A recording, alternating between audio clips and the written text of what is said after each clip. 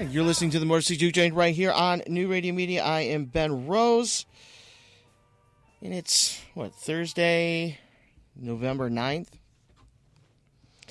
I've been promoting this dual Lucero show, which was last night and tonight. I went to last night's show, and let me tell you, it was absolutely amazing. I was thoroughly impressed.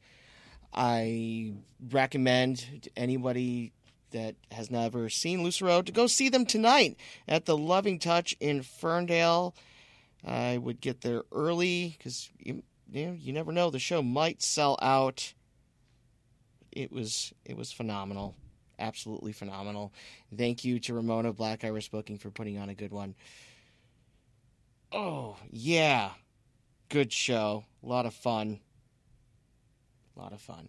On tonight's show, I will have Mr. Jim Leedy, lead singer of the incredibly offensively named band Elvis Hitler, even though that is nothing to do with what they sing or believe in. It's just, shock value. And I do believe it's very successful. Successfully shocking. Yes. Indeed. What? I was just saying, indeed. Indeed. Indubitably. Indeed. Oh, my. Oh, my. Oh, my. That's right. Oh, my. Oh, so, on Thursday, I guess it's supposed to be the hard launch. I thought it was Tuesday. Yeah, that's right. Tuesday. The 14th. 14th. Yeah. Yes, that's correct. So that's supposed to be our hard launch here at New Radio Media. The app, which I've had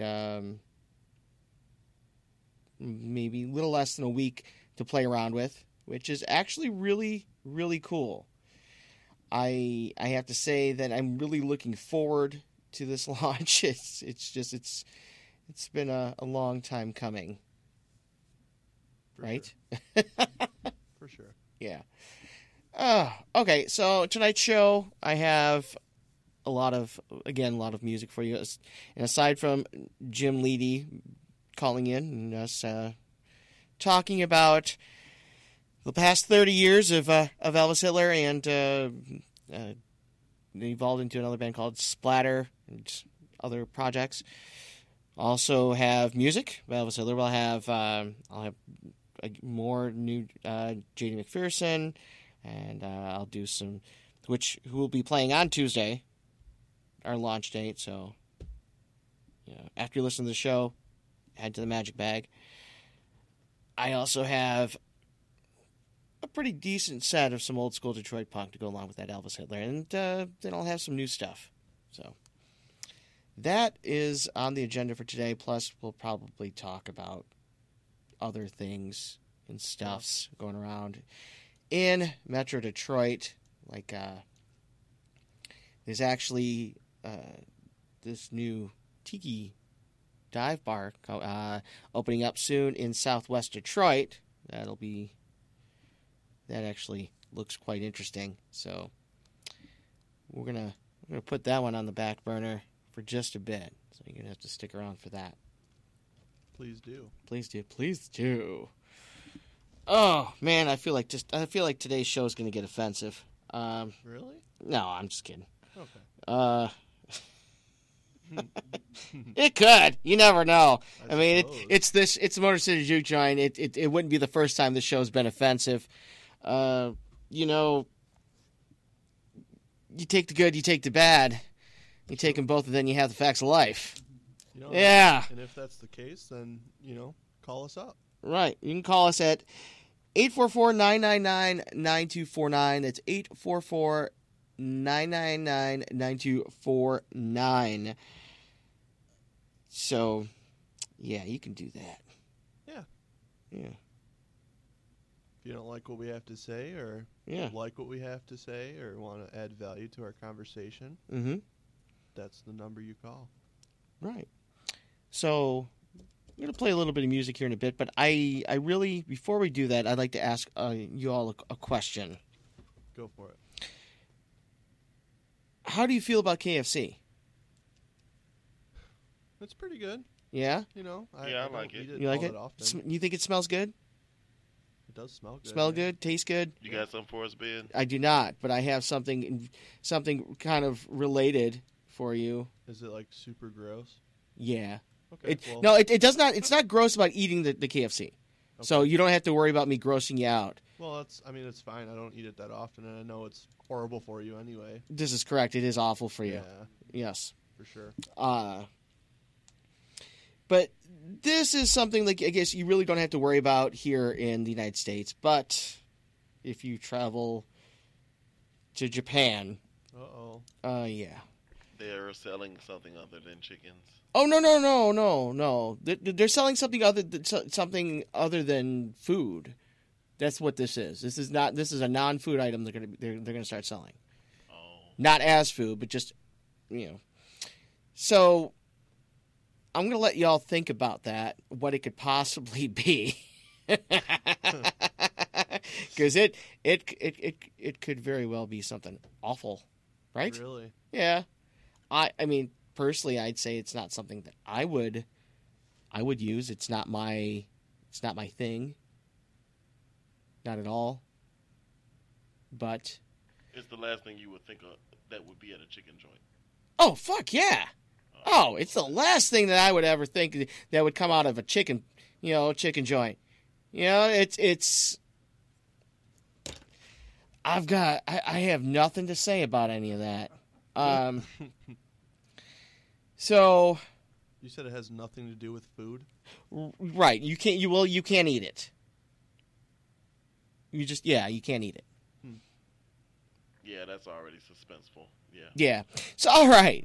Why I leave you to ponder on what that could possibly be. I will. We're gonna go to our first music set here with Treatment Bound with a song called "Beer for Breakfast." Right here on the Motor City Juke Joint on New Radio Media.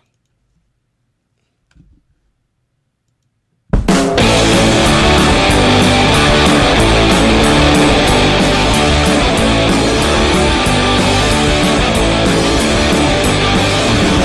I wanna do is drink beer for breakfast. All I wanna eat is them Buffalo Wild Wings. All I want is someone just try to protect us. You can try, but you never want to try to defend us. Honey, where I'm from, mama's baby boy's fun. All I want to do is stand in this line. All I want to pick is your nose, honey, high. Sweet little corn, I know you gotta be high. I'm dreaming of a white Christmas. Honey, where I'm from, mama's baby boy's fun. Honey, where I'm from, hallelujah, I'm the one. Baby boy's fine, baby boy's strong, baby boy's bop. All I wanna do is drink beer for breakfast.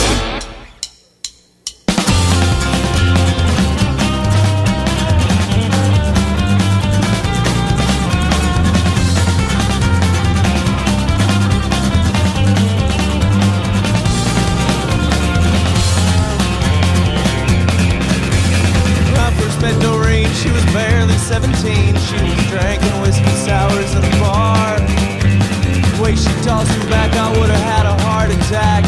But as it is, I'll let her drive my car. Yeah, we galloped through the boroughs like a pair of horny thoroughbreds until I said, stop the car, Doreen. Well, you can roll your eyes and nod, but I swear that I saw God in the moonlight on the side street in the wreckage cop queens. Doreen. Last night I had an awful dream. You were laying in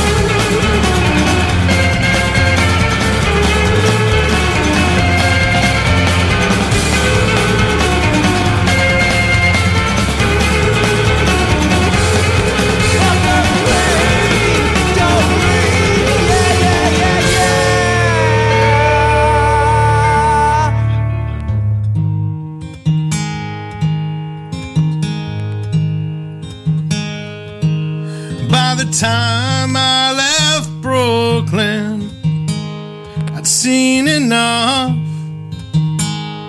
out of time, out of luck.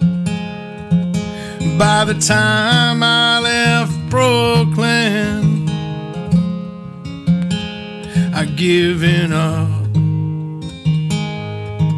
So I moved to a new town to get away, to get right and make new my name.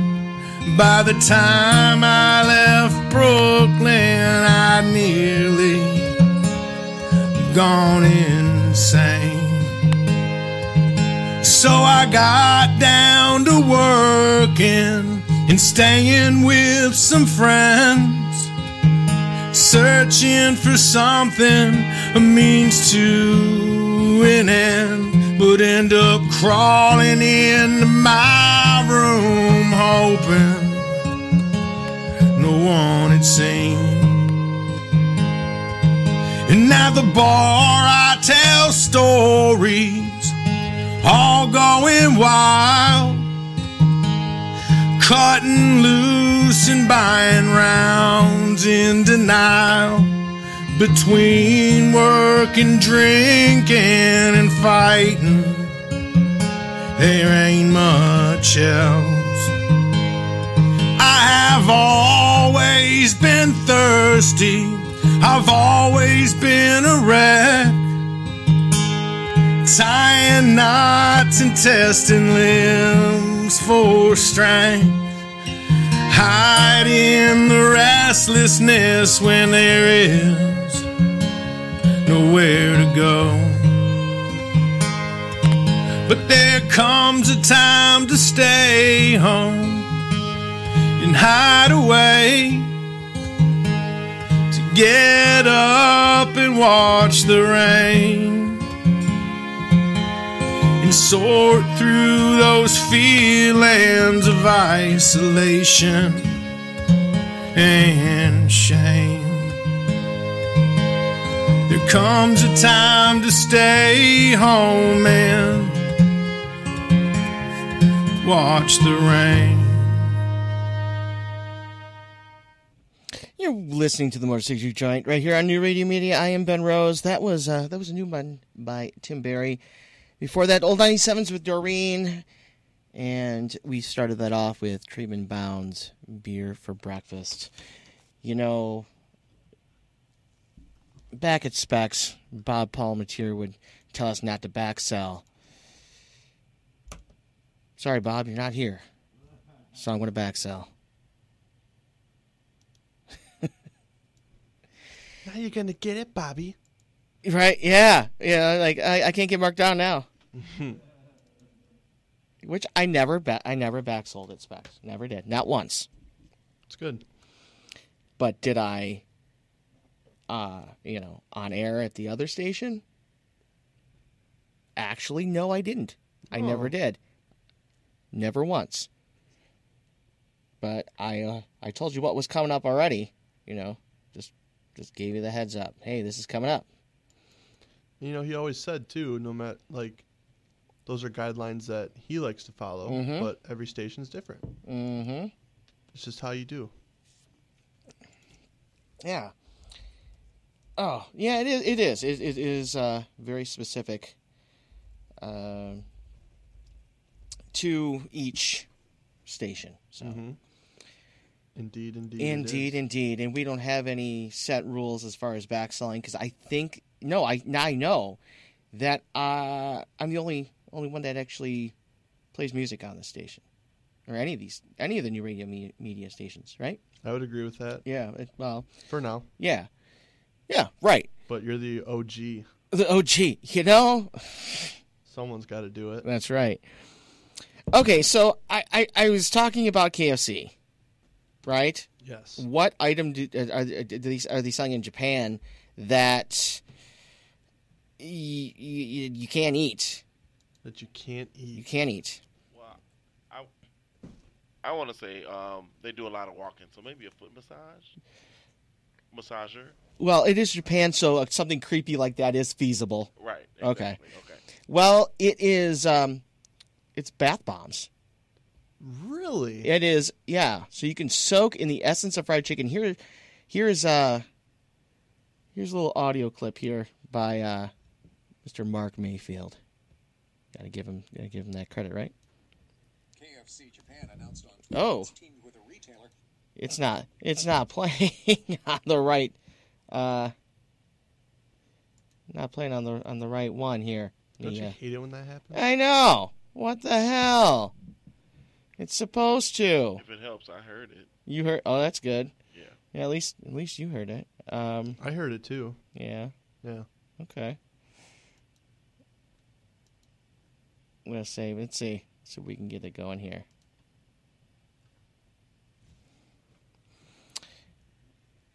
Yeah. It's nice having some newswire access. It is. Here we go. To create bath bombs that are scented with the chicken chain's famous 11 herbs and spices. Still. I heard it again. Did you hear it in the headphone? Yeah, I heard it. Heard it in headphones, so I'm pretty It was a little quiet, but I heard it. Yeah, I think it's actually playing on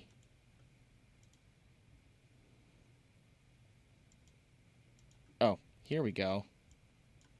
KFC Japan announced on Twitter it's teamed with a retailer to create bath bombs that are scented with the chicken chain's famous 11 herbs and spices. Just 100 of the limited edition bath products are going to be given to followers of the KFC Japan Twitter account who retweet the post. Mark Mayfield, NBC News Radio. So you heard that, right? Yes. Okay, because I don't even know what the hell. So not only are you going to be able to taste it, but now you can smell like your 11 herbs and spices. Yeah, you can smell it. You're gonna smell like chicken. I don't know if I want to do that. No. I'm not all about that. No. Don't do it. Don't do that. I wasn't ready. Okay, so yeah, you can smell like chicken if you want to smell like chicken. If that's your thing, No, thank you. Yeah, no, thank you. Yeah, You never go know. for it, I guess. You never know who's a cannibal nowadays, so no, thank you. that was fucked up, Leonard. Well, it's What do you say? You said you never know who's a cannibal these days. Whoa. All right. Well, we can say what we want, right? This is Right. unfiltered. All right. Yeah, it's unfiltered. I know. I'm just messing with you. starting to get offensive. It's not offensive. Man, only No, I'm to kidding. I'm That's kidding. not I'm offensive. kidding. only to cannibals. True. Yes. Okay, great. You sick people. Sick. You're a sick bastard. You're a thick person. Okay.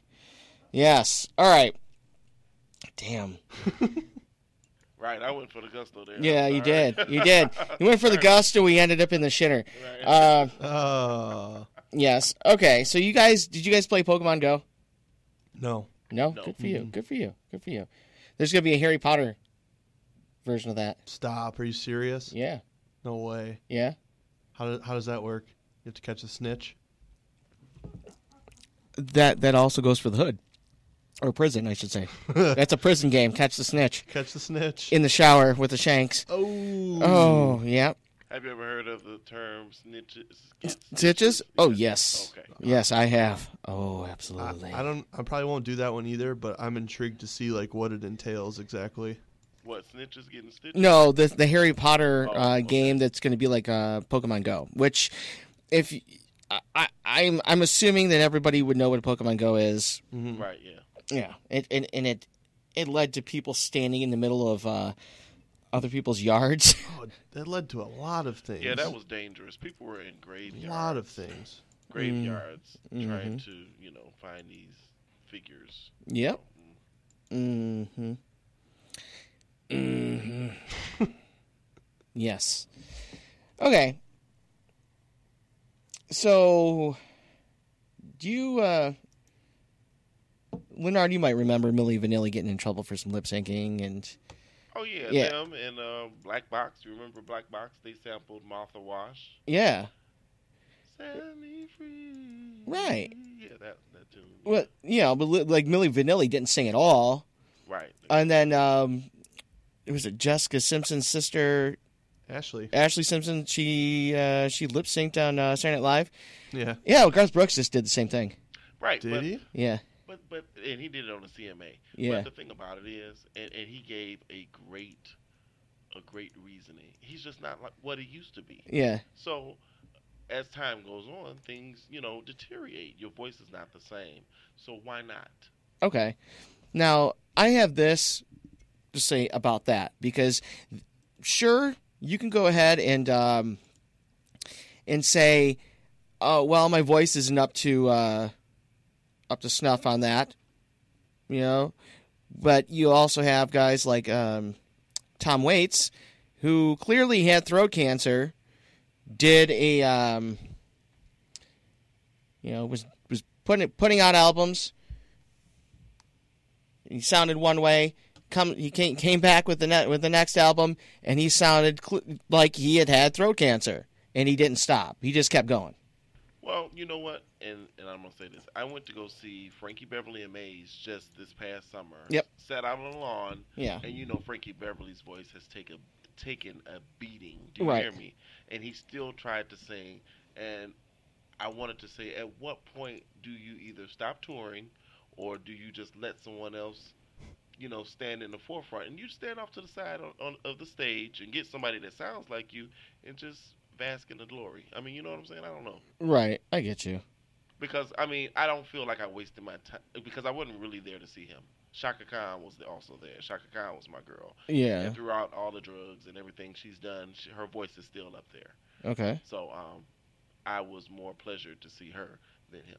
Okay. I got you. Yeah, sorry about that. That's all right. Yeah, no problem. All right. So here's an example of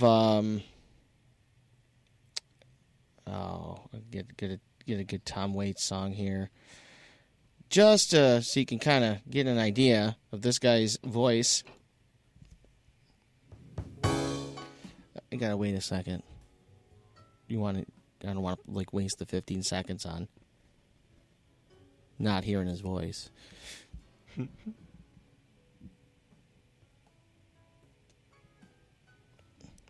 Yeah. Anyway, the guy's voice is rough. Still putting out records. Really? Yeah. Wow. And they're all good. This is before. Okay? This is before. Okay. Now, let's see. I gotta find one that's post throat or whatever cancer.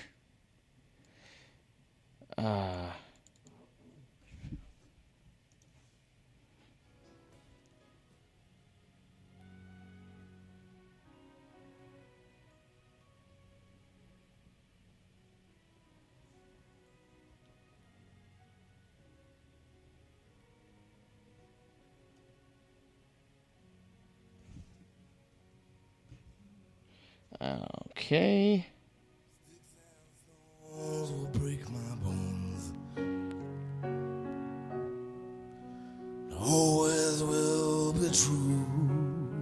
Right? That's different. That's the same guy. Oh, right. Yeah. Well, you could clearly tell something has taken place. Yeah. There. Yeah. And he didn't give an explanation. He just said, this is what's going on.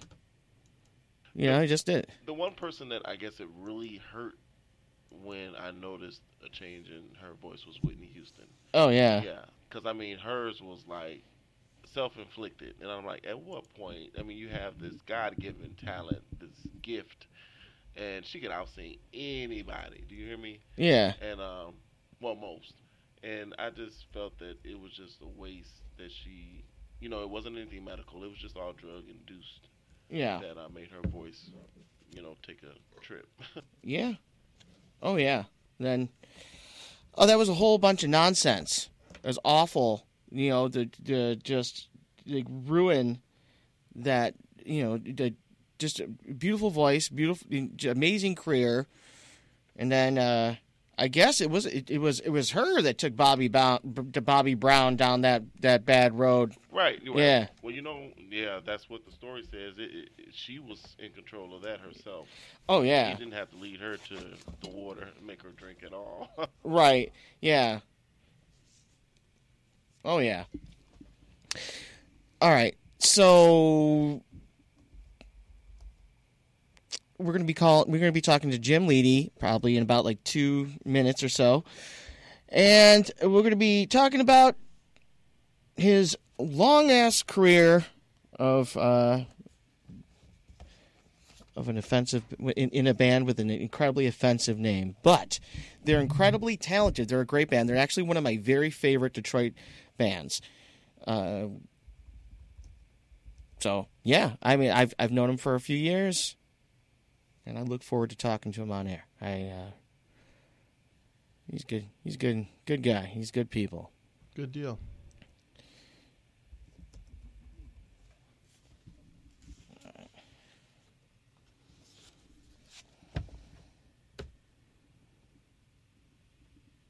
Yeah, okay.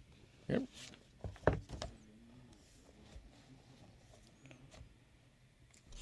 Okay, so... See, I have this book here. Like 2 pages in this book are devoted to this guy, to Jim, in his band. Kind of like a little story. Oh, really? The background of it, yeah. Let's hear it. Oh, well, we're going to talk to him in person. You ready? Okay. Jim, how you doing? Ben Rose, what's up? How, just same stuff, different day, radio life. Oh, yeah. That's good. Good. I'm just hanging out at my palatial estate. Yeah. Sorry I can't be there. That's all right. Maybe next time. Oh, yeah. There's plenty of time in the future. Yeah. There's a golden age of Elvis Hitler is upon us. That's right. Yeah, I know you guys have taken quite a few little hiatuses, and it seems to be the last few years you've been I don't want to say incredibly steady, but somewhat. Well, we're playing almost monthly now. Right. We've done at least one show every month so far this year, and we've already booked a few things for next year already. Excellent. Now, I know you started playing outside of the state now, right? I think Chicago, Ohio. Oh yeah. Over the last couple of years, we've been twice to Kansas City for the Westport Roots Music Festival. Right. So apparently we've been around long enough that we're the roots of something, apparently. Maybe time has been good to us because over the years and during the years where we weren't very active, it seems almost as if a bit of a legend grew. Yes. And then it seems like we're more popular now, and people are like, you guys are, like Michigan and Detroit area music scene, and you've been around for so long, and your style of music was ahead of its time, and because psychobilly is a big thing now, and yes, a lot of people are like, is Elvis Hitler psychobilly or not? Some people say we are. Some people say we're not. That there's definitely elements, right? So yeah, it does seem that it can vary between some of your albums. Seem a little bit more so. Some seem a little less, a little bit more towards like the hardcore punk, maybe even like thrash, and some right. Are a little. It's I think all of them are just a little bit different. But they're all. I mean, you are absolutely one of my favorite Detroit bands, and you have been for a very long time. Thank you. You're welcome. Now, I know I've asked you this in person, but I figured I'd ask you on air. the name Elvis Hitler, some people find it offensive. I think it's kind of funny, but because I get it that it has that shock value. But where did that come from? Well, okay. This has been rehashed a million times, right. But I'll go over it again. Well, just for you and your legions of loyal listeners. Mm-hmm. So I'm gonna. A lot of my memories are pretty fuzzy, and we won't go into that. Jim, it's okay. I get it. It's a musician thing, right? There's a lot of stuff, but at any rate, I remember about 1984. It's like, oh, we should do a band. I should have a band. Yeah. And it's like, what are we going to call it? And I was always, should it be punk or should it be like rockabilly? Because I was really into punk and rockabilly, right. And I'm like, I know I can combine both. And I started thinking about the whole dichotomy thing and the good and evil, and I made lists of names of people that are loved and people that are hated. And the funny part is, I was going to go with Elvis Christ, and I thought, that's way too offensive. I'm going to go with Hitler. That's hilarious. It is. And I'm sorry. Go ahead. No. You go ahead. Go ahead. Oh, well, just that Manson was also a front runner, right? And so I thought, that was too stupid. Went with Hitler, but it was absolutely coming from and anybody that's seen us could vouch for, this is coming from a Hogan's Heroes, Monty Python place, right? It's not an alt-right thing or a racist thing, right? It was supposed to be offensive. It's like punk rock was supposed to be offensive, and Absolutely. We thought, this is offensive, and I'm going to say offensive stuff, and I'm going to have some offensive songs, and we'll do a 45, and in a couple of years, no one will ever hear from us again. Instead, 32 years later, here I am talking to you. That's right. 30. You know what? The name might be a factor in why people are still talking. Aside from you being a pretty awesome band, but it sticks with people. Even if you guys were shitty, people would know. Oh, Elvis Hitler. That right. I remember that band. But then you guys end up being pretty damn good. So that's you got kind of like that's a 2-for-1. Oh yeah. Yeah. That's always been a double-edged sword all along. A lot of people have argued that the only reason anybody ever heard of us was because of the name, because right. And that we suck and all that kind of stuff. But you hear. There's always, you got your detractors, right? But then other people said, that name's really holding you back because you guys should have been bigger. And it's like, well, who am I to judge? But we can't shake it. Right. It's like any discussion of a name change always gets shot down, and just by way of experiment, probably back in the late 90s, there was I had done some shows under different names. Splatter, wasn't it? Well, yeah, Splatter, and I did some work with some other guys like Pasadena from the Mutants, and we did some shows around Hamtramck, where it was kind of like half Mutants, half Elvis Hitler show. Right. And we just had different goofy names, and nobody came to the shows. Right. Right. Maybe 50 people if we were lucky. And then we said, this is bothersome. We had a show at Alvin, And Elvis was like, well, what are we going to call it? You know, what are you going to call it this time? I said, just Elvis Hitler. Just put Elvis Hitler at Elvin's. I can't remember.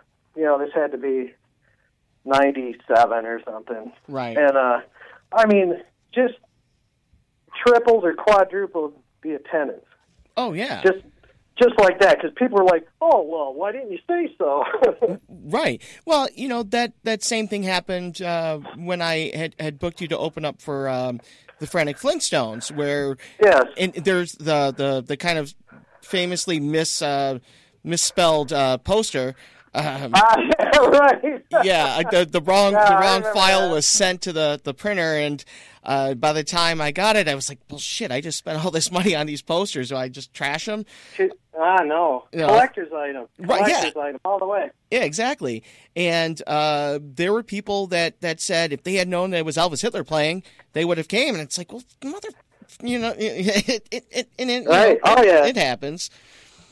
It does happen, but you know, like, you do have this loyal fan base, and it is this, I want to say almost like kind of a cult following that has earned you 2 pages in this book that Craig Brackenrich wrote called Hell's Been on Rockin'.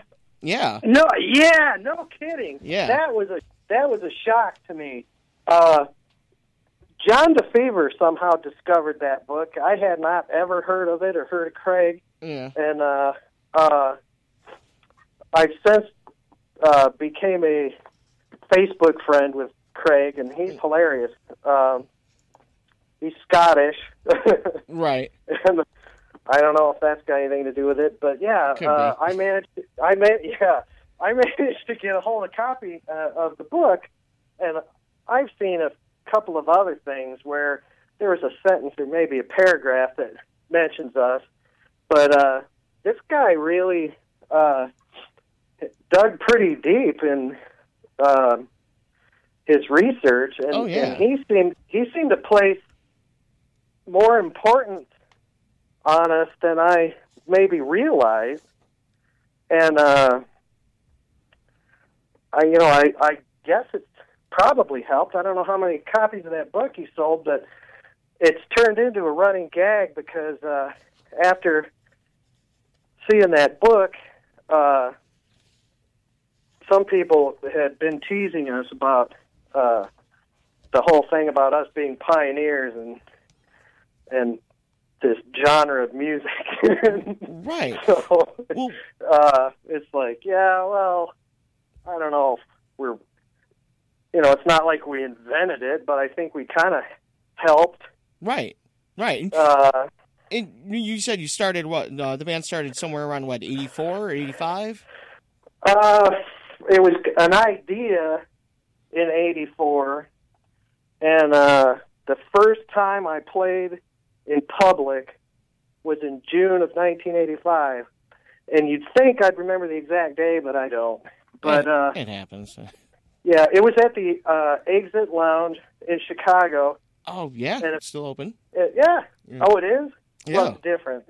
This was the older location. Okay. If they ever make a movie, though, this is like classic, like Walk Hard. Like, oh, jeez. Because we had, I've been friends forever with Len from Snake Out. Snake Out is going to be on the bill with us at Smalls on December 2nd. I've known him since about 82, 83. Yeah. Anyway, he had the band Snake Out before there was an Elvis Hitler, because we were going to start a band, and he was way towards, like, Cramps. Yeah. And then I was way towards, like, Minor Threat. Right. Now, that's the same Len from Speed Cult, right? That's Len Von Speed Cult. Okay. That's what they call him now. Right. But same guy, same dude. Yeah, and they've named beers after him now. He's a mad genius. Yes, he is. I probably would not have had a band without him pushing me into it, because it was one of those deals where I had gone along on a road trip with them, just a short one. They did a few gigs, and one of them was in Chicago. And I had written a few songs by this point, but hadn't played a gig or had a band. And they did every song they knew, and there was still time to kill. And Len, hands me his guitar, and he's like, "Get out there on the stage and knock 'em dead, kid." You know? And I played the really long versions of the 3 songs that I'd written, and killed maybe 15 minutes. Right. And it went over great. And the manager of the place loved it, and we must have, over the years, I don't even know how many times we played there. It seems like dozens, right. But a lot anyway. Right.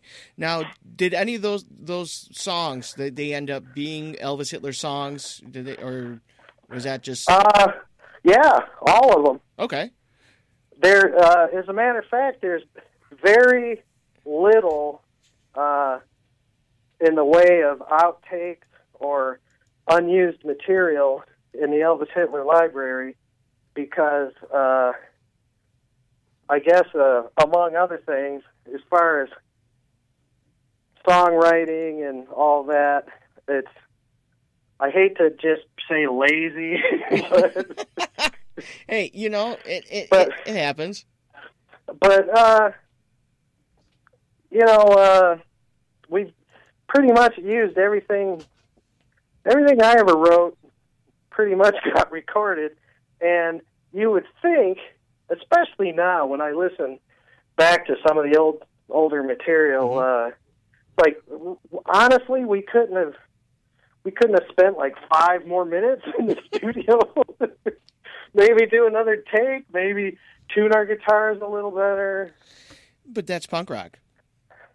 It is very punk rock. Yeah. And kind of lo-fi, which sort of, it might even be cooler that way because I don't know who these guys were, but John had been in Nashville, right? And he knew somebody that knew some guys that were studio musicians, right? And they were talking, and his friends said, John's in this band called Elvis Hitler, and he said these Nashville studio guys kind of started not laughing out loud, but chuckling. They're like, "Oh yeah, I've heard of those guys." He goes, "Well, what do you think of them?" He goes, "Well, they're a little rough around the edges." And I was like, "Well, yeah, I suppose." Well, it actually, I think that the rough around the edges adds to the appeal of the music, because it seems raw. And oh yeah, I like it. I like it. I that actually, yeah, I like it raw. Sounds really awful. But well, that's another show. Yeah. Well, yeah, you're right though, because one of the rules that we live by with the band is, and again, partly due to laziness, we rehearse. Sure, you have to, right. but I wouldn't say we over-rehearse. Sometimes I think we might get it once or twice a month. We're able to get together and rehearse, and I'd like to spend more time on that. But on the other hand, I think it keeps us from getting too. Well, I almost don't want to be too polished or just do everything by rote memorization, because that's part of the fun of our live shows. Our albums were never super high quality. I thought the material was strong. I've always wished that we would have recorded them better, but, that's water under the bridge. But the live shows, everyone is different, and as you know, I talk a lot during the shows. Yes. It's not just, thank you, and then on to the next song. Sometimes I'll tell a 5-minute story to introduce a song that only lasts 2 minutes. Right? But that's what makes it so entertaining is that you're given that extra. It's part of the fun. Right. And if a song may not be the same way it was on the album, it might not be the same way it was the last time someone might have seen us live. Because honestly, sometimes I'll just forget, and it's like I think that's how it goes. But if they ever just suddenly end, you'll know that it's like that's the end. Right. But I don't know. Yeah, but your albums, like the actual vinyl, is going for a lot of money now on eBay. I've heard that. Yeah. Like shocking amounts of money. Yeah, I was looking at it yesterday. I forgot to write it down, so I'm going to bring it right up. And there are, I guess, different versions, different printings of Disgraceland. Oh yeah, there's a whole saga to that album. Yeah, see there's a printing where it's just a red and black sleeve, and it's that one's going for about $75. That's the second pressing that was released on Wanghead Records, right? Which again is Len from Speed Cult, Len Putch. Right. Now that was when he had a record company before he had Speed Cult. Oh, yeah, that I believe. Now a cassette for Hellbilly is going for $45. A cassette tape. And you know what's funny about that is the guy selling that tape probably bought it for 99 cents out of a cutout bin. Now, and that's what I'm talking about how time has been good to us. Yes. Because it is a collector's item. That stuff is collector's items now, and people are paying money for it. Right. And it's all out of print. And through various crazy... This is a warning to all musicians out there. You gotta try to be careful, but on the other hand, you don't want to, sell yourself short and not have the opportunity at all. But our first 3 albums, which I guess that's sort of like the classic era of Elvis Hitler. There was a small record label that wanted to sign us and re-release our first 3 albums, and then possibly new material. And the attorney for that label did some digging and found out that over decades of companies buying out other companies, that the first 3 albums are owned by Warner Music Group now. Oh, Jesus. And legally, there's nothing we can do about it, apparently. And Warner clearly this is buried, and either they don't realize they own it, or because I don't understand why unless they're trying to just avoid controversy, why wouldn't they release it? Because shockingly, between the Wanghead and the Restless Records release of Disgraceland, that album sold over 30,000 units back, 1987, 88. That's pretty good for a independent release in the 80s. Right. And now a copy of Disgraceland from on Restless is about $50. Wow. Yeah. Now I did find other cassettes of Hellbilly for a lot less. Like I saw one for like $7, $6. Yeah. Yeah. Hell yeah. Yeah, but somebody's selling it for $45. But is anybody buying it though? No, really? I don't know. But I've also found some presses of It Came from the Garage, which you were on. Wow. Yeah. Yeah, that one's going for about $45.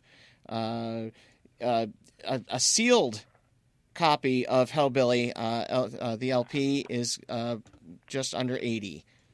Wow. Yeah, it's still sealed. So there is this demand for you, right? And that has to feel good. It does. I mean, we keep doing it, and there's no one has ever said, who, what, I've never heard of you. Every time, a lot of times people call us and ask us if we can do a show. And once in a while, if we're looking to book something, like on the way to another show or what have you, we'll call and say, hey, would you guys be interested in the Elvis Hitler show? And it seems like universally the reaction is always like, oh, my God, are you kidding? Like, is this real? Is this happening? Yeah. Yeah. And then, well, yeah. I mean, so we've been going around doing these shows, and then we meet people that have, they might have seen us 25 or 30 years ago, and they show up and they're quite emotional about it. They're like, I never thought I'd get to see you guys again, or they bring their children who are now grown and old enough to get into a bar, and they're like, I told my son about you, and now he's going to get to experience it for himself. Right. I'm like, oh, wow. Honestly, there have been so many times that I had missed the opportunity to see you over the years. And finally being, I was able to see you for the first time. And it was just a few years ago. It was when I had met you. It was at Smalls. Yes. And it was just, it's like about time. Because every time that you would play, I would be stuck doing something else. I'd have to work. I couldn't get out of it, or some obstacle that I just could not get around. But finally, it was, it was a little bit of emotional because it's you're a band that I had been listening to for so long and never thought that I would ever get a chance to see. And then finally, when I got to see you, it was like, holy shit! And then finding out that you guys are all so personable. Oh, well, we try. Yeah. I think, I mean, we're pretty friendly. And the other thing, too, is I've had the same amp since 1983 and the same guitar since 1989. And then people show up and they're like, this is almost weird. Isn't that the same crappy little amp you had? Right. But 30-something years ago? And I'm like, yeah, we're just trying to be as real as possible. Yeah, you're not getting fancy like John does. I know John's been trying to get me to sell him my guitar for a while. Oh. And I let him play it when you guys played up at Rumbleville the last time. But right. Yeah. Well, yeah, there's been some interest. There's been a change since then. Yeah. Because we're playing as a trio again. Right. And shockingly, John volunteered to go to bass. Really? Uh-huh. Yeah. I remember him telling me several years ago about wanting to he was trying to get whoever you had playing bass with you to switch to upright, and they didn't want to. And yeah, that might have been part of it. I'm not 100% sure what exactly transpired. Right. And we've been a trio, we've been a quartet, we're a trio again. Yeah. These things happen. It's a cyclical thing. We'll probably eventually go back to a quartet. But right now we're a trio. Well, and yeah, I look forward to hearing you as a trio on December 2nd, right, at Smalls? December 2nd at Smalls with Snake Out. Mm-hmm. And Suburban Sun, Jeff Bitzinger. Yeah, he was on my show just a little over a month ago. And what else? John's always telling me to. It's almost like a talk show. Mm-hmm. I'm kind of like I'm the host, and then he's like needles me from the other side of the stage. He's like, don't forget to tell him about the website. We have a website now. Okay. And guess what it is? ElvisHitler.com, of course. No. Yeah. And would you believe that domain name was still available? Actually, I am surprised. After all these years, nobody took that.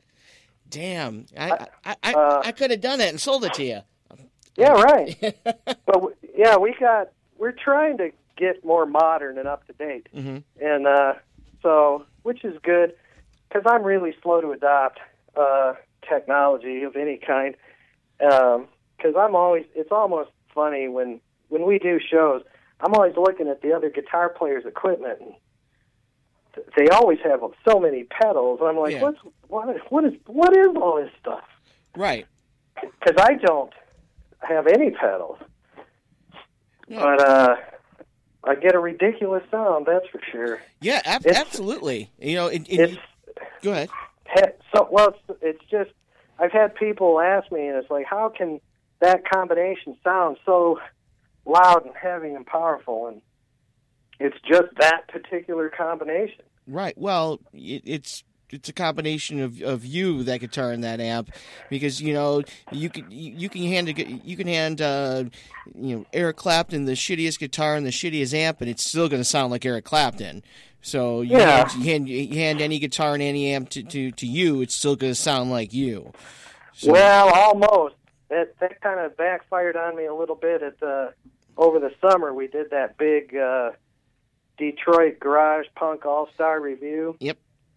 And they had a back line, and I just sort of randomly plugged into some amp, and the sound was nothing that I was used to. Right. Yeah. Yeah. I mean, what amp are you? Do you use? What amp? Yeah. What model amp are you using?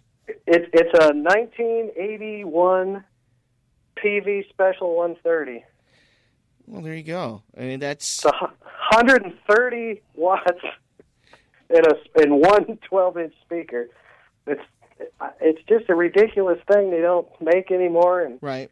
And they're not expensive, and a lot of people criticize them, but it works for me. It's part of the Elvis Hitler sound. I think so. Yeah, it really is. If something happened to that amp, well, I guess I shouldn't worry about it, because I probably could get another one for $150. So maybe less.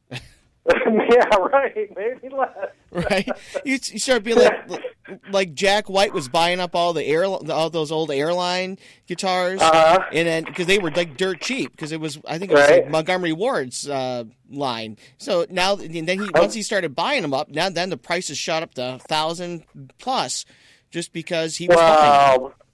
Then he's a genius, because then he had them all, right, and can sell them. And now that he's so famous, I'm sure he could get some amazing prices. Yeah, and they were kind of shit guitars, though, and that's what I guess part of his sound is playing out of this cheap department store guitar. Oh yeah, yeah. So you playing through this PV, and it works for you, and right. in whatever guitar you're using. I would highly suggest you do not change that. Well, yeah. I haven't. I have not changed it one bit since 1989, because I bought the guitar. I had earlier used an Epiphone, and before that, I had a Silvertone, mm-hmm. which is the Sears cheap guitar. Right. That had to be from the 60s or 70s, but it did really seem like a cheap guitar, and I think I traded it for a really crappy bass, and that was regrettable, because I mean it was a real junker bass that couldn't be worth more than $100. But Yeah, that's just boring minutia. I do have listeners that's whenever gear comes up, they that's their thing, and it's always it's always nice to know, like as a musician myself, to know what other people are using. Yeah. So, I think my secret weapon is my pickups. It could be because I can't officially verify it, but there's a reputable guitar guy at Rock City Music, and he agrees with the story that I had been told, that my pickups are not the original pickups. They are custom-built pickups from Pyramid Guitars that used to be a famous guitar place in Detroit. Right. So that apparently is the key. Pyramid pickups and PV amps. Pyramid pickups and PV amps. You heard that from Elvis Hitler himself. Right. Yeah. So finding Pyramid pickups are probably impossible. So yeah, that doesn't seem like it's going to happen. So you just hope that nothing happens to those, right? Hopefully not. Yeah, I don't think I've ever had anything happen to any of mine. But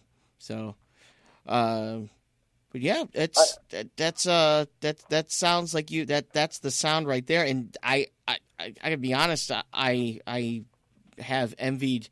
There are times where I've envied the sound that you get. And now I know what it is.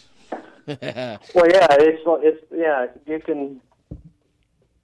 can quit trying to emulate it, because I guess there's got to be something similar to Pyramid.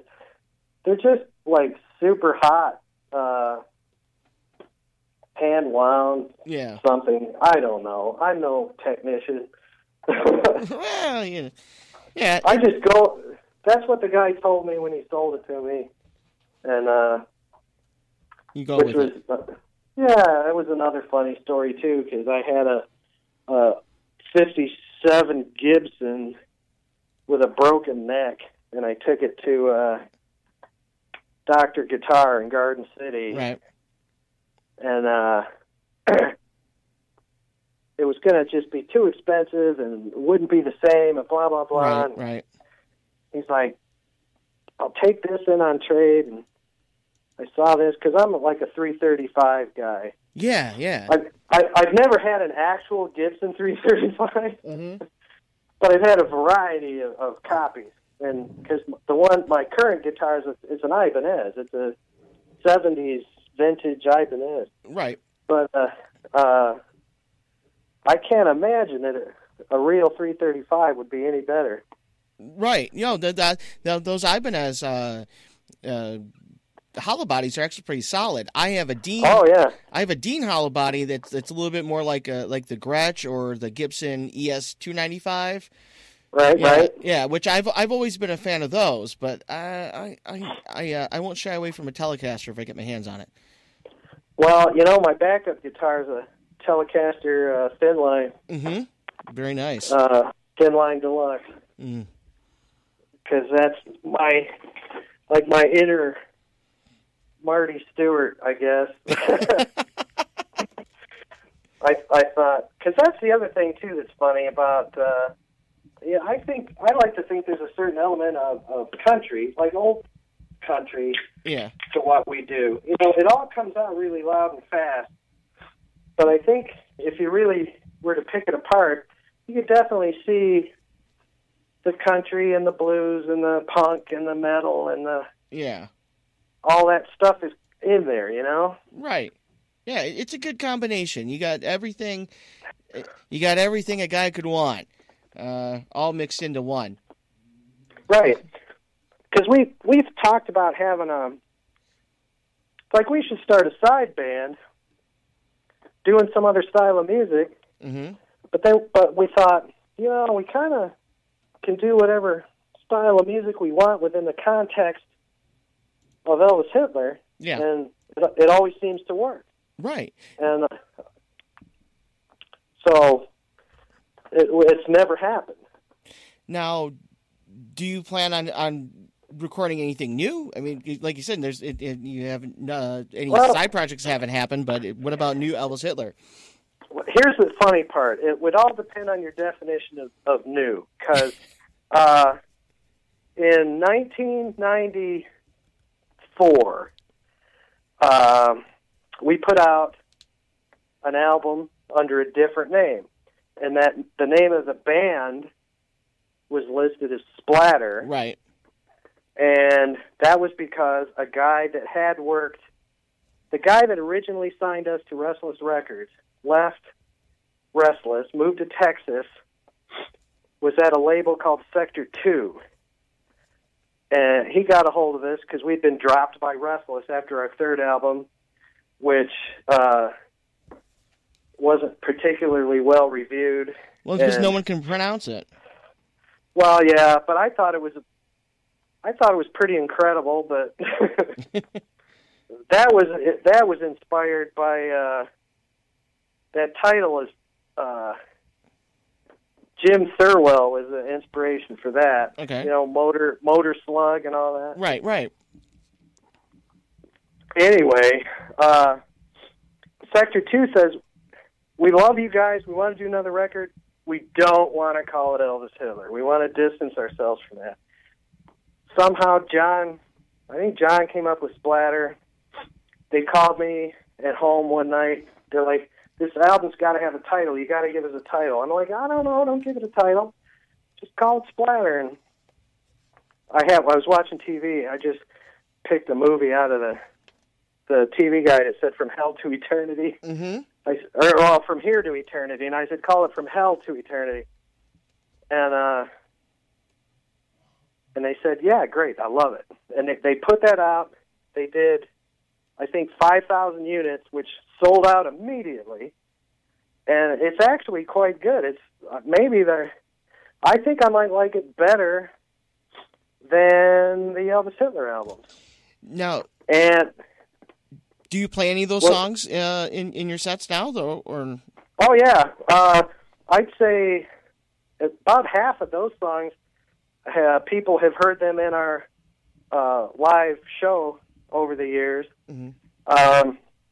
I mean, we're still, including recently. I mean, we still play them live, and we are. I don't know exactly what the set list is going to be at the next show, but I know. I think I got a copy of it laying around here. How convenient. Let's see. What might you have heard from Splatter? Yeah, we've definitely been doing Truck Driver, mm-hmm. Hard Rockin' Daddy, Sweet Jesus. Those were all on Splatter. And we have done I'm Dropping Out and 21st Century, and then that's about it. There's a number of other songs on there that I would like to get into the live show, mm-hmm. and then we're gonna. I don't know about how the technicalities of it, but we were talking about offering those songs from that album on the website as a download of some sort, right? And then that would get it out there for people to hear anyway. And then the only thing that people have never had access to other than live performance was the infamous Two-Headed Cousin project, which got recorded mostly. It's a little short for a full album, right? But we've been doing a lot of those live too. You might Die Diane and Middle Finger, right. And Beer Fight, and that whole Andy Warhol Bad Haircut deal, right? And then possibly one of the most obscure things I ever wrote, RU-486, which is a great song that I love. It's rocking as hell, and we've been playing it live this year. And RU-486 was what they called the abortion pill. Yes. I remember that. It's around 1994 or 5, maybe. Yeah. There was a big stink about it at the time, but now people are like, what the hell is RU-486? And I'm like, yeah, you don't want to know. It's like the morning after pill, right? Yeah, kind of. It's like Plan B, but I think there was something about it that they seemed to, that one got brushed under the carpet pretty quick, it seems like, for some reason or another. Yeah. But I don't know. But it just seemed like it was ripe for I don't know, I hesitate to even call it a punk rock song, because it's really hard rock. Yeah. It's like, what's his face from Kim Necroman, I think. Yeah, from Necromantics. Yeah, he had said something, well, maybe we are more famous than I think, because I know there's miles-long threads of people's comments on Psychobilly worldwide about, debating the merits of Elvis Hitler. Oh, yeah. Well, there's debates on whether any American psychobilly band can even be considered psychobilly. There's some people that are so elitist. Right. Well, that's the funny thing about that, because when you think about the British music scene, what really spawned that was British teenagers taking American music and then, re-envisioning it. Right. And, a lot of these bands that people consider as these great milestone bands, I mean, if you think about it, Clapton, the Stones, the Beatles, they all started off on blues and Carl Perkins and Elvis and right. And then grew out of that. But what got them into music in the first place was their love of American 50s music. American rock and roll. And yeah, it's like the skiffle movement and skiffle and folk and all that stuff. Oh, yeah. Yeah. It's all who are they? Goes back to that. Yeah, well, yeah. I mean, like, if you look at that. Who are they to judge? Right? Yeah. You don't get to judge me. Yeah, you don't know me. Right? Oh, so I'm like, what were your influences, though? That's something that I've been wondering for a while. I mean, like, what influenced you to do Elvis Hitler? I think basically a lot of pretty obvious stuff. I mean, Ramones and Sex Pistols, and I was just at the right age. I was like 16, 17 years old when that stuff was coming out. Right. And because I'm getting pretty old. But yeah, I was a teenager in high school in the 70s, and yeah. And a friend of mine, I don't know. This is, I don't. Who cares if this is a journey. It's not going to disillusion anybody. Like, I was way into, Rush and Ted Nugent and AC/DC and Zeppelin and Sabbath, and then one of my friends said, I got this record and I don't really like it that much, but you probably would. And it was Rocket Over Russia by the Ramones. Right. And I was like, oh my God, this is what I've been looking for. And then same thing, it happened over and over again. Another friend who was like, major Hendrix guy, he's like, I got this album, you're not going to like it. Or I don't like it, maybe you'll like it. Never mind the bollocks. Yeah, it's a great one. I'm like, oh my God. And then yet another guy, he's like, my brother bought me this record. It's crap. I hate it. Here, you give it a listen. Young, Loud, and Snotty by the Dead Boys. I was like, oh my God, my life has changed. Yeah, you're getting handed all this great music for free, Right, by people that hated it. Right. And then I adopted it, and really, as I dug deeper, and it was like I was always looking for something faster and harder. Right. And then I discovered like that whole, that hardcore underground scene that was bouncing around between, Detroit and Washington D.C. and Chicago and the Necros. I think that was. Oh yeah, Necros. I'll tell you what. I don't know if those guys are still out there or if they'll ever hear this, but I had just recently. It was 1980. I had flunked out of Western Michigan University. It happens. Yeah, I know. It's happened to us all, right? Right. Couple of friends of mine. It was December 1980, towards the end of the year. Couple of friends of mine, like, we're going to this bar in Lincoln Park called Nunzio's to see some bands. You got to come. And it was Necros, and they were doing these songs, and I mean, some of their songs were like 30 seconds, a minute, and it was all right, just brutal. And I had another one of those oh my God moments. And then we started. Next thing I know, I'm hanging out more and more and more. Yeah. Downtown at Clutch Cargo's, the original one on West Elizabeth, I think. Yeah. And we just saw all these bands. And then the Misfits back when they were just driving around in an old Dodge van and right, all that kind of stuff. And it's like you would see these bands in these just, like there used to be this thing called Cobb's Corner, and it was in the Cass Corridor. Mm-hmm. I mean, it was just super ghetto, and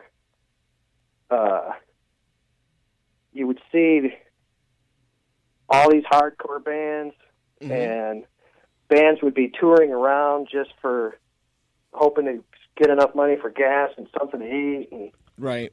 And then I should have acted upon this sooner, because by all rights, I probably could have or should have started a band maybe as early as 81. But again, I think because of inherent laziness, it was 1986 before I actually got a band going. Yeah. And so some people say that part of the reason people like us now is because in terms of 1986, we were ahead of the times. Right. As far as the whole psychobilly-ish style of music, I'd even tossed around the term. I tried half-heartedly to introduce a new term, which I called metal billy, because I love metal, but I love rockabilly. Yeah. If you put it together, you get basically Elvis Hitler. Right. Right, and I think there are a few bands that are throwing that term around. There are so many like variations of rockabilly. I mean, there's even in England. They do this, or I don't think they do it anymore. But there was this festival for gay rockabilly bands they called Cockabilly. Wow. Yeah, it's like that's kind of funny. But there's all these different variations of it. Rockabilly. Oh. I know Hooch from the Matadors, which is over in Canada. He does what they call horrorbilly. Then there you have like garageabilly, and which is just more like Cramps-ish. But it's... well, yeah, I've heard of Snakeout referred to as surfabilly. Yeah, and that gets real close to that term called gothabilly, which is just more surfy, I guess, than rockabilly, but. It's like if Bauhaus was doing surf music. Yeah, well, yeah, I'd like to see that, but I mean, I don't know if we can get Peter Murphy to do that, but, it could happen. You could probably get that David J. guy to do it. He hangs around Detroit a lot. That's right. I heard he's supposed to be a pretty cool guy. Yeah, he does something with the Theater Bizarre Orchestra, I believe. Yeah. And I think he did something with Warren DeFever, who you might remember from the early days of Elvis Hitler, which I'm sorry, Warren, that I mentioned your name in context with Elvis Hitler. Is he distanced himself from the... I think he's trying to live it down. Yeah. But honestly, I miss him a little bit. But he was much more of an artiste, and I completely understand why he couldn't really spend any more time with Elvis Hitler. I mean, talk about spinning your wheels. Right. Now, he has some other projects going, and I know that he's produced a few other people's albums. Oh, yeah, a lot. Yeah, he produced one for Ethan Daniel David. Is it Davidson? He in fact, he was here in the studio we have a show on Sundays with a rabbi. It's called Let's Talk Torah, and this guy had come in. I can't remember what Jewish holiday they were talking about, but he had given me his album, and I looked in it, and it's produced by Warren DeFever. I'm like, oh, no shit. And no wonder he's distancing himself from the name Elvis Hitler. Well, yeah, I don't know. We probably shouldn't. We should change the subject. Yeah, that's all right. No, Warren's a great guy. No, he is. Yeah. Absolutely. I mean, he's part of the family. Right. He's part of the Elvis Hitler family, which includes a huge number of people, because we joke about this a lot we have a new drummer, Gene Montaigne. I know Gene. Guy. Yep. Yeah. He's doing a hell of a job, and it's funny because it turned out that he had been a fan of the band for years. Right. And I didn't realize it at the time, but later when I put it together, it was hilarious because I had gone to see the Coffin Cats at the Token Lounge a couple of years ago. Yep. And this woman comes up and asks if it would be okay if her husband had his picture taken with me, because he was a big fan and everything. And this guy comes over, and, we chat for a minute, pictures are taken, and then off he goes. And then fast forward, we're looking for a drummer, and Juke and the Hell Riders had broken up. Right. And the guys from the Coffin Cats suggested this fella, Gino. And we're like, yeah, all right. And then we realized after a while, I'm like, oh my God, you're the guy I met at the Token Lounge, and we got our picture taken, and so he's drummer number 12, and so we had Spinal Tap. Oh yeah, we're a lot like Spinal Tap, more than anybody would know. Sometimes to the point where it's almost as if from the very beginning, it's a lot. I hate to say contrived, but it was almost like a parody of a band. Right. But then it was almost like with a lot of like with bad movies. I'm an aficionado of bad movies. The good bad movies are the movies where the people are seriously trying very hard to make a good movie. Right. And it comes out schlocky, but it's still great. But it's because they were trying hard. Right. Now, if I was trying super hard to be hilarious and make a comedy album, it probably wouldn't have worked. But those songs, yeah, there's some bad puns, and it can be kind of hokey. But, I was trying hard to be as clever, and, we were trying to make it as good as we could. Right. And a lot of people perceive it to be funny, and my just natural conversational style on stage. Sometimes a lot of the show, a 90-minute show, some people claim it might be 30 or 40 minutes of talking. Right. Well, hey, there's nothing wrong with that, and I think that would be my problem. I wouldn't say a problem. And other people might view it as a problem if I were to be playing in a band today, because I would do the same thing, and people be like, Ben, shut up. Yeah, but yeah, right. Yeah, in my head, I'm thinking, man, I got what I'm saying is interesting, but yeah. I mean, what's interesting to one may or may not be to others, but I've noticed a thing where people have as much as we try to, it's like, we're going to play some really fierce rock and roll, it's going to blow your face off, and yet I've had at a show, there's a woman like right in front of the stage, and she's beckoning me to like kneel down towards her, and I'm like thinking, I don't know, this could go wrong, but whatever. She just wanted to fix my collar because, my collar was in disarray. She's like, that's been driving me crazy, though. I just got to fix your collar. It's like some bands get groupies and stuff like that, and apparently, like, women in our audience, they're like, that poor man, he needs a mother. Right. Yeah. Some bands get groupies. Elvis Hitler gets moms. Yeah. Let me fix your collar. Right. Here, have a beer. That is one great thing, though, about having this nice relationship with your audience. Like, sometimes at a busy place, and they're like, come on, you guys got to go on. I'm like, I need something to drink on stage, and I'll say, like we played at the Old Miami over the summer. I couldn't get near the bar because it was so packed. Right.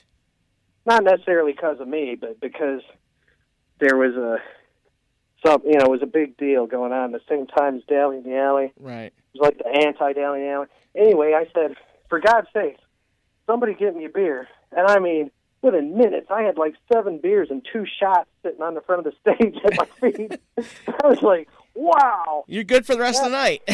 That's service. Yeah. Yeah, having to give a few of them away.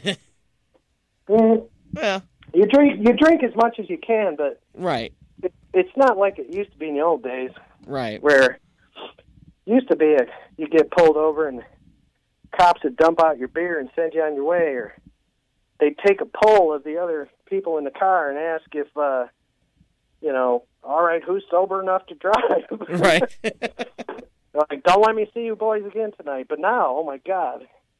Yep. It's super hardcore brutalization. Oh yeah. Yeah. I have to admit I've been there long time ago. I'm sorry. Yeah. I'm sorry. Yeah, and it was just barely. So but I had a decent lawyer, so well, good for you. Yeah. I got off easy. But is this show all talk? Do you ever play music? I do play music, and I do. This is the longest phone interview I've ever done. I just kept going because you keep asking questions. That's right. Well, yeah, it did. I'm looking at the clock, and holy shit, we've been talking for an hour. Yeah, it's been an hour. Yeah, you're losing listeners, I'm sure. Oh, I guarantee I am not. Now this is this live? Is this live? It is live. It is live, but it will be available as a podcast tomorrow, I believe. All right. Yeah, but this has been the longest phone interview. The shortest phone interview I did was with Phil Alvin of the Blasters. Oh, what did he have to say? Nothing. Really? He was not very talkative. Wow. Yeah, here's the thing about Phil Alvin is that he used to be a mathematics professor in California. I had no idea. Yeah, I didn't either until I looked it up. I like to do a little bit of research before I do an interview. And when I brought up math, then he got chatty. Ah, there you go. You just got to find what they like. Yeah. Now, when I say chatty in comparison. Oh. Yeah. So, I mean, still, and apparently when after every performance, he gets off stage and he goes back to the green room, back to their tour bus or hotel or whatever, and he just starts working on math problems. That's his way of unwinding. Wow. Yeah. Yeah, oh well. Yeah. You know, everybody has their thing. Yeah. Now, my thing is we just want to get to the point where we have a dressing room in a tour bus. Right. We used to have a tour van, but that was a long time ago. Yeah. And once in a while you get a dressing room, but most places, I could go on and on. We had a dressing room once at the Falcon when we were doing one of our the Falcon Club used to be in Hamtramck. Yeah. And we've done a lot of really unlikely shows. Imagine, if you will, Elvis Hitler with Question Mark and the Mysterian. Elvis Hitler with Missing Persons. Oh, Jesus. Elvis Hitler with, Fear, that's pretty obvious. That would go together. Yeah. We did a couple of shows with Fear. Did a ton of shows with Horton Heat, that word. But anyway, the thing I was going to tell you is I more or less got booted out of the dressing room at the Falcon Club and was relegated to fetching drinks for Dale Bazio because she thought that I was just some dude that worked at the bar. and then later, she's like, "Oh, I didn't know you were the opening band." Oh. And I was like, "Yeah, well, whatever. You know, I didn't tell her any different." Right? Yeah. Yeah. You should. I just got her drink. I mean, So what do you? You could have been that guy and just say, "Oh, I'm not doing that," but no, you helped out. Right. Yeah. You do what you can. That's right. Well, yeah. You go ahead. should cut this. Yeah, that's what I'm saying. Cut me off, damn it. No, that's all right. I mean, I could probably keep you on to the end of the show, but it's been an hour. I'm going to let you go. Well, I'll come back next year, and I'll try to get down to the studio. I would love that. Yeah. Yeah. So I'd like to thank you for being on the show, even if it's via phone. Super welcome. All right. Yeah, and it will be December 2nd at Smalls with Snake Out and Suburban Sun. Yes. Yes. And well, here, if I can sneak in one more. Go right ahead. Blurb. Yeah. November 18th at the Green Door in Lansing. Oh, that is... Elvis Hitler, and we're not headlining this show, but it's a band called the Jonestown Crows and a couple other acts, and it's... at first we were like, gee, I don't know.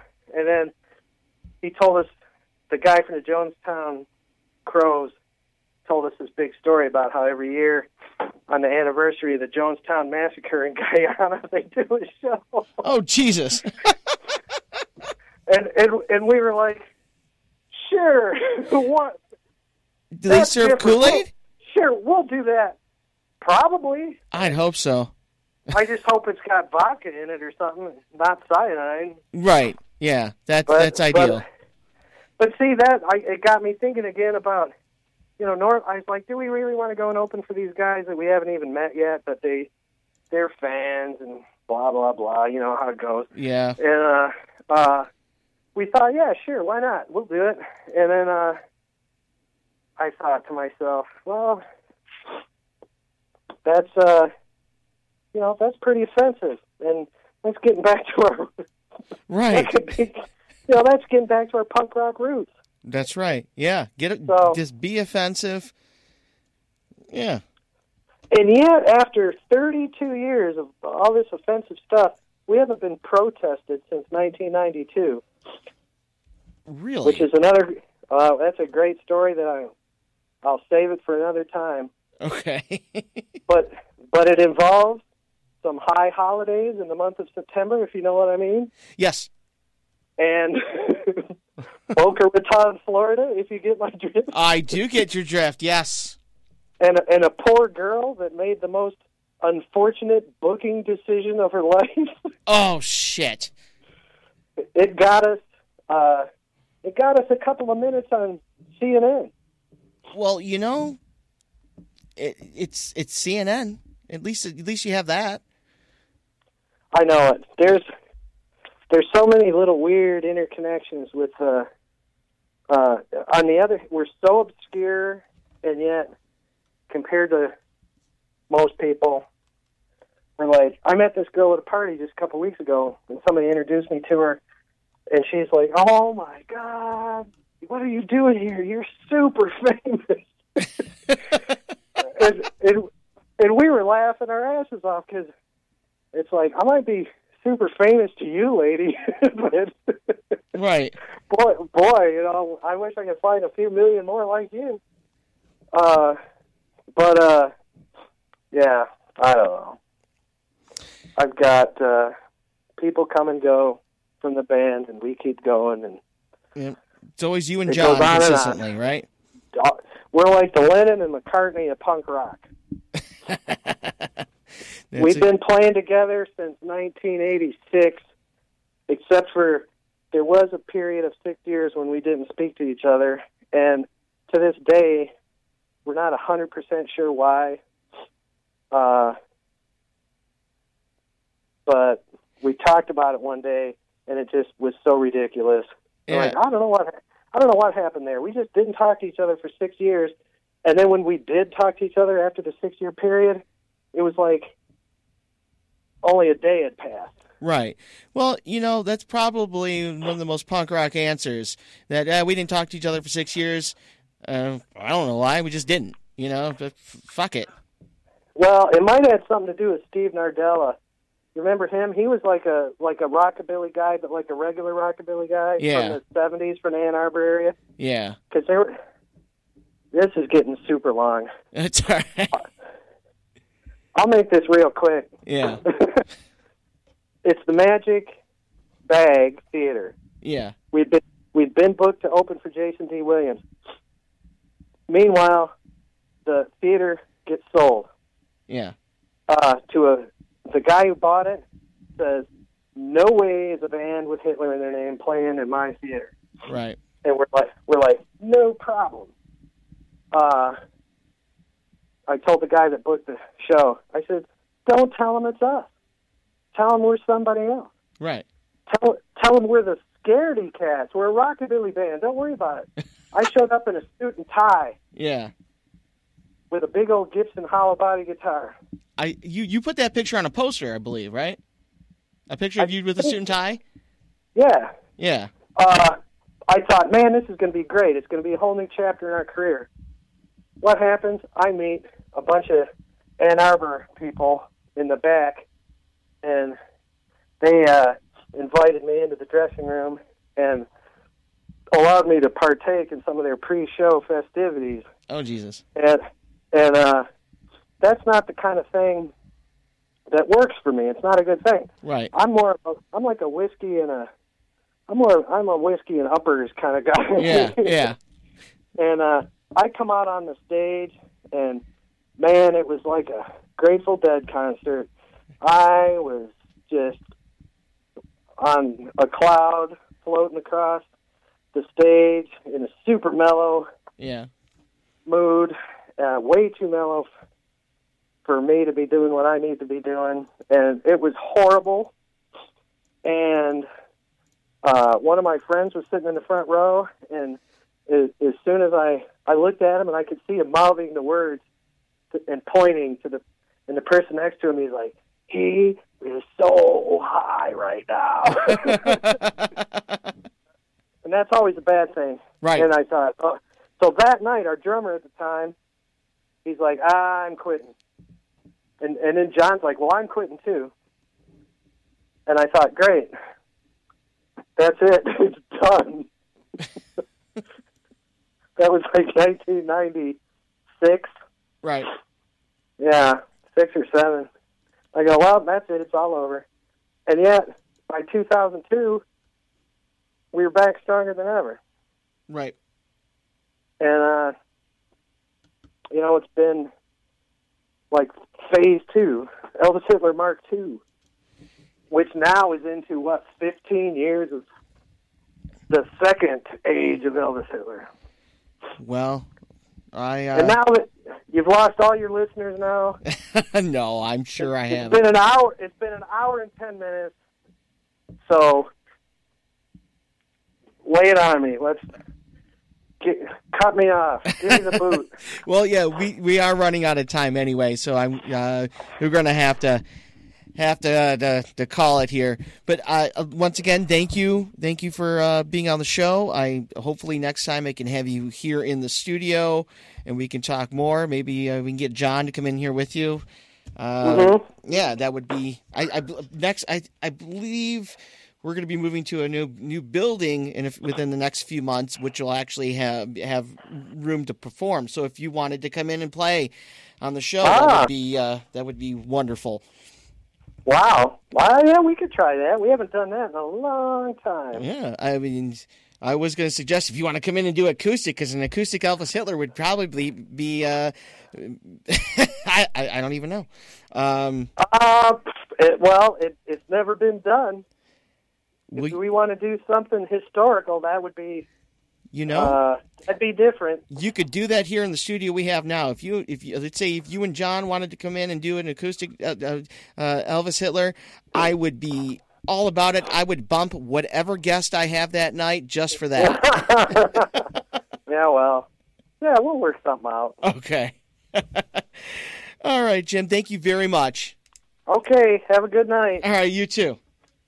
Right, bye. Bye.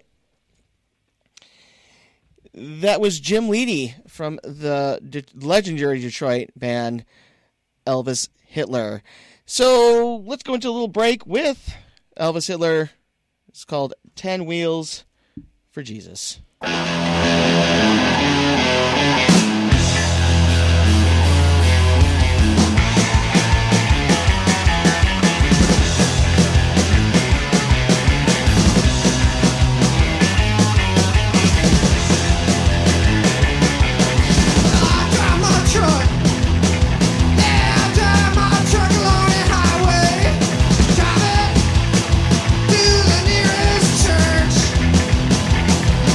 And I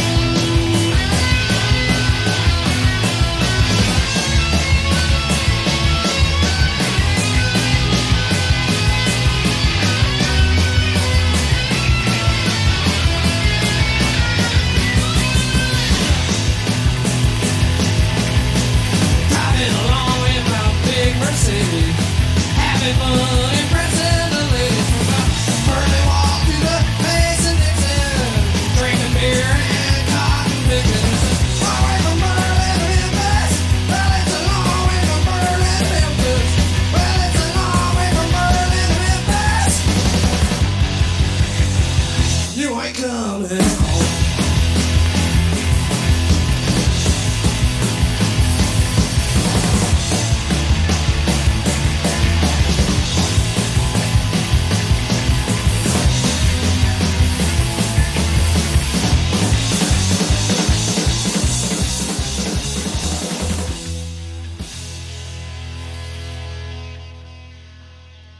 You're listening to the Motor City Juke Joint right here on New Radio Media. I'm Ben Rose.